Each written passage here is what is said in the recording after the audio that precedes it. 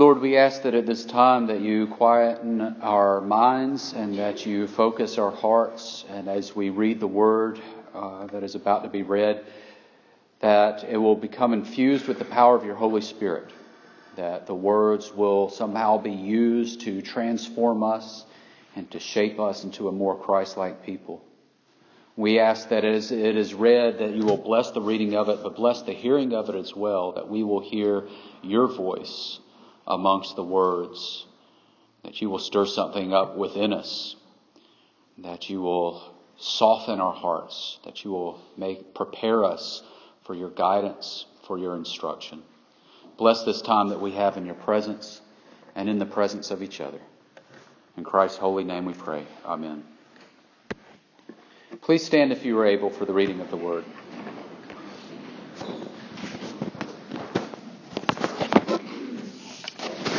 Our scripture this morning comes from the book of 1 Kings, chapter 2, verses 1 through 4. When David's time to die drew near, he commanded Solomon his son, saying, I am about to go the way of all the earth.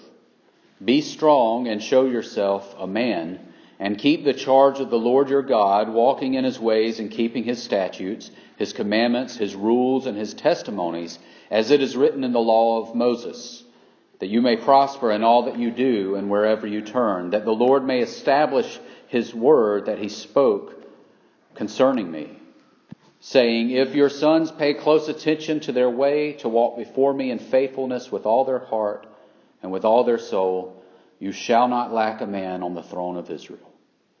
This is the word of God for the people of God. Thanks be to God. You may be seated.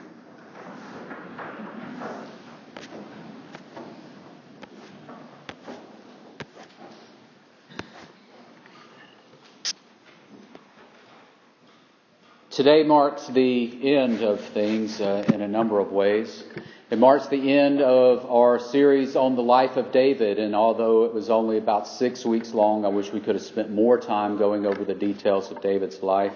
The time just simply wouldn't permit us to go any further. So today marks the end of this study. It also marks the end of Alabama's undefeated season. But that's about all I'm going to say about that. And as Roger said, and as is written on the front of your bulletin, it marks the end of the church year. Not the calendar year. The calendar year obviously ends at the end of December, but the church year ends the week before Advent, because when Advent comes next week, it will be a new year. It will be one that begins with hope and with promise and with expectation, and that's a wonderful way to start the new year. And some of you may have wondered why we're coming in here the Sunday after Thanksgiving and we're not singing Christmas songs yet. Well, the way the calendar happens to fall this year, Advent doesn't start until next week. So we'll get to that next week. But today is something that we don't need to gloss over, because it is the end of the church year, and we end the church year with the proclamation that Jesus Christ is the King of Kings and the Lord of Lords. And no matter what has happened in the year prior, no matter what has changed, no matter who we have brought into this world or who we have lost in this world, Jesus Christ is still the King of Kings and the Lord of Lords, just as he was at the end of the last church year. As every year goes by, it reminds us of our own mortality. As we bring to close the church year, and as we even look ahead a few weeks and we think about the end of 2017, every year that comes by reminds us that another year of our life is in the books, never to be relived again. It can be a sobering thought. And as we contemplate that, as we think about what it means to be finite, what it means to be mortal, what it means to be passing, if we think about it long enough, we start to realize that many of the things in our life that are so important to us, in the grand scheme of things, won't be important at all. Many of the material things especially that we will leave behind are of no eternal consequence, because, as the saying goes, we can't take them with us when we go. I was watching Family Feud earlier this week, and one of the questions that they asked was, what is one thing that you would bury with your spouse in their coffin? And the answers ranged everything from car keys to the TV remote to their high school football jersey. And it's really sad to think about somebody that even in death can't let go of something like that from this earth. And that thing, whatever it was, can no longer serve any other purpose for anyone else, because the person who departed was so bent on taking it with them, but really all they did was take it 6 feet under the earth where their body lies. The truth is, we can't take anything with us except our souls. What we leave behind is of infinite importance for all of those we love who remain behind after we go. And that's what David came to understand as he was about to pass away. He knew that he was leaving the crown to Solomon. He was leaving the throne to him. But that wasn't really what was important. And so in his final dying hours, he called Solomon to his bedside and he says, I am going the way of the earth. I am going the way of the earth. What does that mean? Well, all of the earth is filled with life. But that life springs forth, it blossoms, it flourishes, and then it perishes. And more life comes behind it, right? All through Scripture we see this. And we hear in Isaiah, it says, a man's life is like the grass of the field. It flourishes, and then it withers, and it's blown away. The book of James says your life is like a vapor. It's here and then it's not. And David understood this as he prepared for eternity. And as he says to Solomon, I am going the way of the earth. And he calls Solomon over to his bedside and he says, I'm going to leave behind something that's far more important. It's far more important than the crown, far more important than the throne, the kingdom, the castles, the chariots, the swords, whatever it is. The thing that I'm about to leave to you is of infinite importance. And he leaves behind to Solomon his faith, humility, and a promise. Now, first of all, he leaves behind his faith because he simply gives his testimony. He says, observe these things about God, observe his laws and his ordinances, his testimonies, follow them. And in doing this, David is testifying of his own faith. Because David knows that where I have lived according to faith, I have succeeded. And when I haven't succeeded. And David gives this final testimony of his own faith to Solomon. He passes it on. It becomes like an heirloom. And as I said to the children in the children's sermon, this is something that it's the most important thing we can leave behind, to take care of those that we leave behind. Our faith is simply the greatest thing we can pass down to the future generations. The Christian faith, the church today, wouldn't exist if it weren't for people leaving their testimony behind, passing their faith on. Ricky Gervais is a comedian and an actor who I saw a clip of earlier this week, and he was talking about teaching children. And he said that in his opinion, we should not teach any religion at all to children until they're 20 years old. And his rationality behind this, he said, a child's mind is like a sponge. They absorb everything they're taught. And they'll believe whatever you teach them, and they'll internalize it and they'll make it true even if it's not true. And so you'll have all these different religions being tossed at them from an early age, and they don't have the capacity to figure out which one makes the most sense rationally, logically. And when they're 20, they develop that part of their mind that can sort through all that. So we need to not teach any religion to any children until they're 20 and they can figure it out for themselves. Well, it should come as no surprise that Ricky Gervais is an atheist. And he's right about one thing. A child's mind is like a sponge. But if you don't pass your faith on to them, something else will be passed on in its place. Because one way or another, they are going to soak something up. To say that we shouldn't pass on our faith is foolishness. Our faith is what will give them the principles and the foundations on which they can build a healthy, moral, spiritual life. And if we say, no, we're going to let them decide for themselves when they're older, well, guess what? By the time they're older, it's probably too late. Because somebody is going to teach our children something if we don't. Something will be taught in its place. Yes, the mind of a child is like a sponge. Yes, they will soak up what it is fed. But that's why it is vitally important for us to consider the future generations and for us to pass that faith on to them so that they have something solid to build on.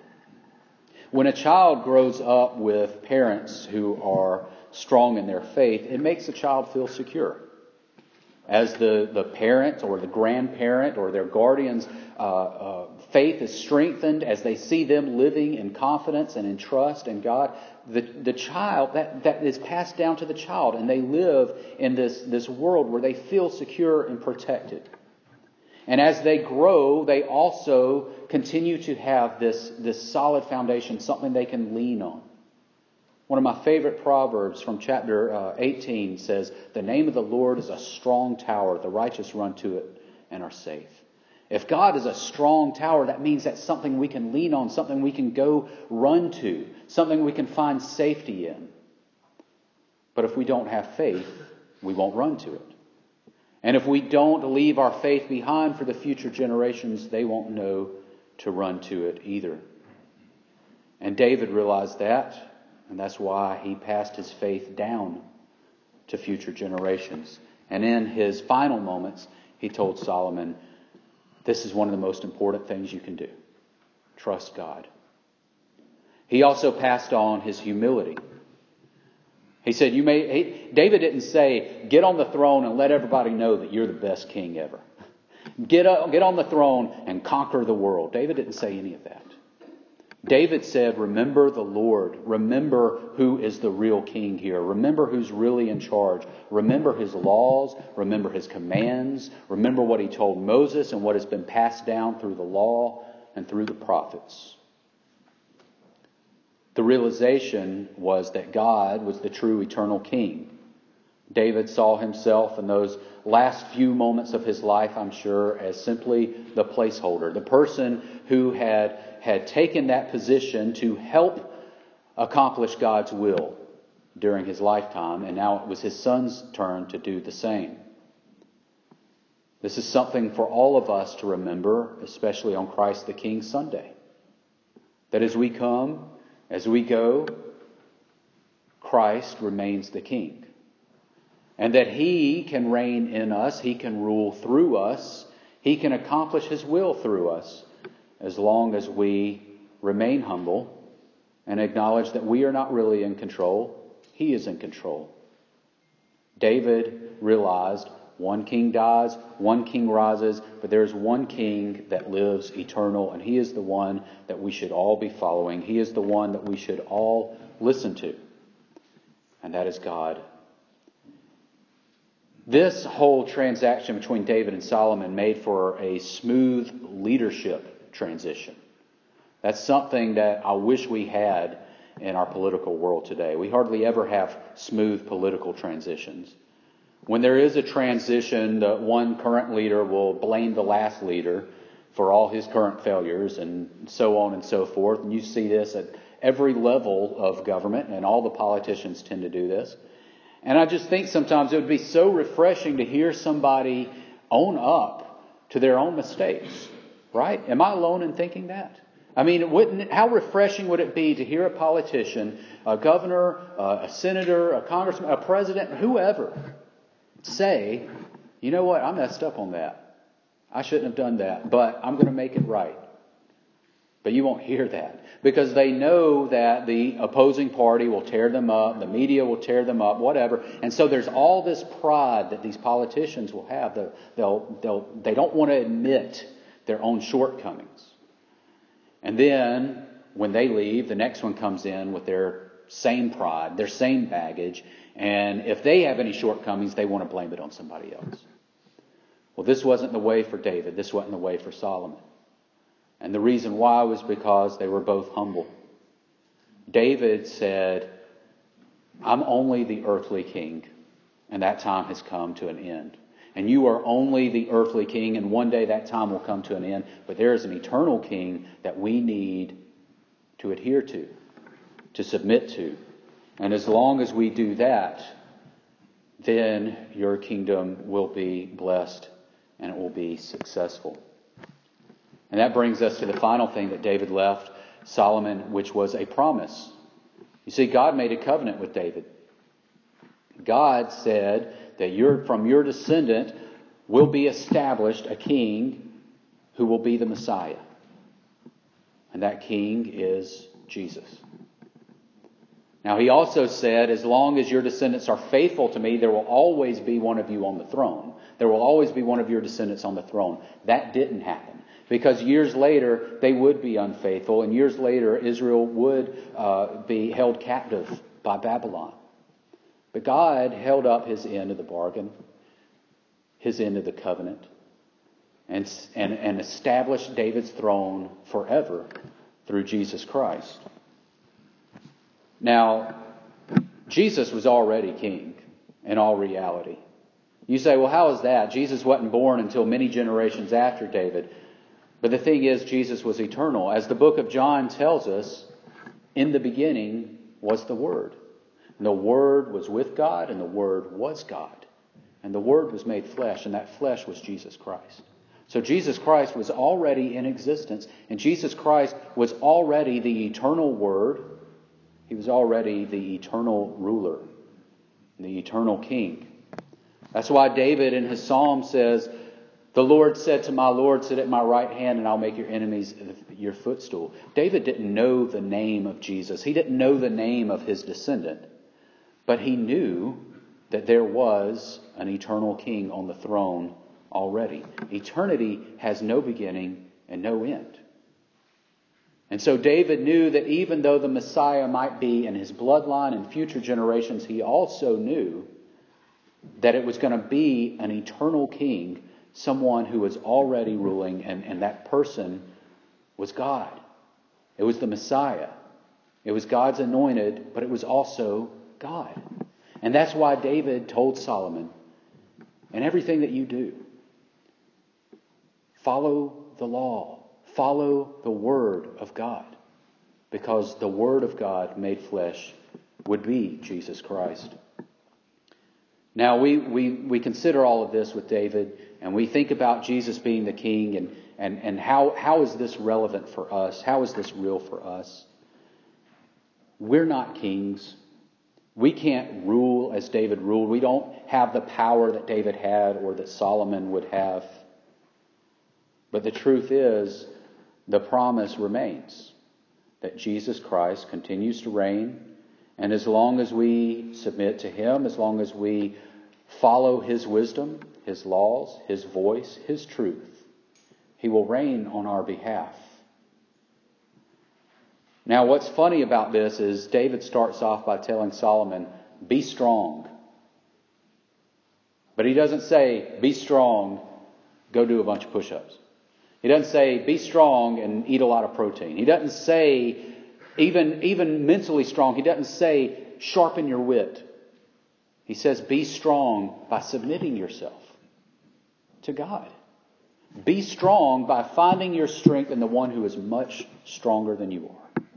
When we think of kingdoms, when we think of security, when we think of might and power and strength, what do we think of?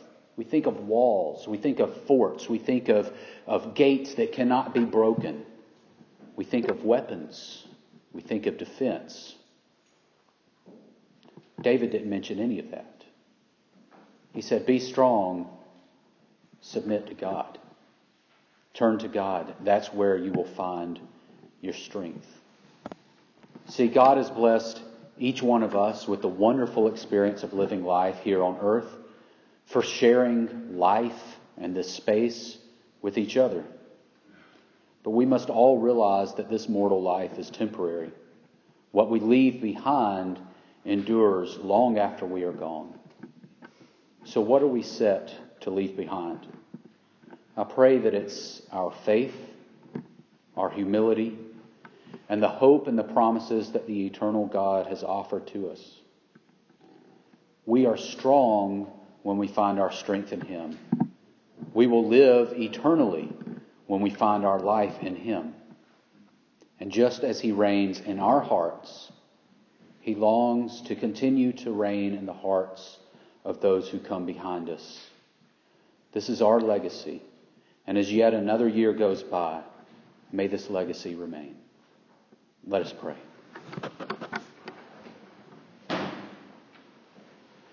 Lord, we ask that we do find our strength in You, that we do find our life in You, that we lean not on our own understanding, that we trust not in ourselves, but that we trust in You, that our faith is made strong in You. And we pray that this faith is cultivated and that it grows within us so that we have confidence and assurance that not only strengthens us, not only serves as a strong tower for us, but can be left behind for those who are watching us, for those who are coming up behind us, so that they too may have a strong tower to run to and be safe. Lord, we pray that You strengthen us day by day, and as we end this year, this church year, that You remind us, kings and kingdoms all pass away. Years come and years go, but You reign eternal. Reign and rule in our hearts today and every day beyond. In Christ's name we pray. Amen. Our hymn of invitation this morning is hymn number 580 in the United Methodist Hymnal, Lead On, O King Eternal. If you've made a decision of any type today, I invite you and encourage you to come forward and share that with us as we sing. As always, the altar is open for anyone who wishes to spend a few moments in prayer. But please stand if you are able and join us in singing hymn number 580, Lead On, O King Eternal.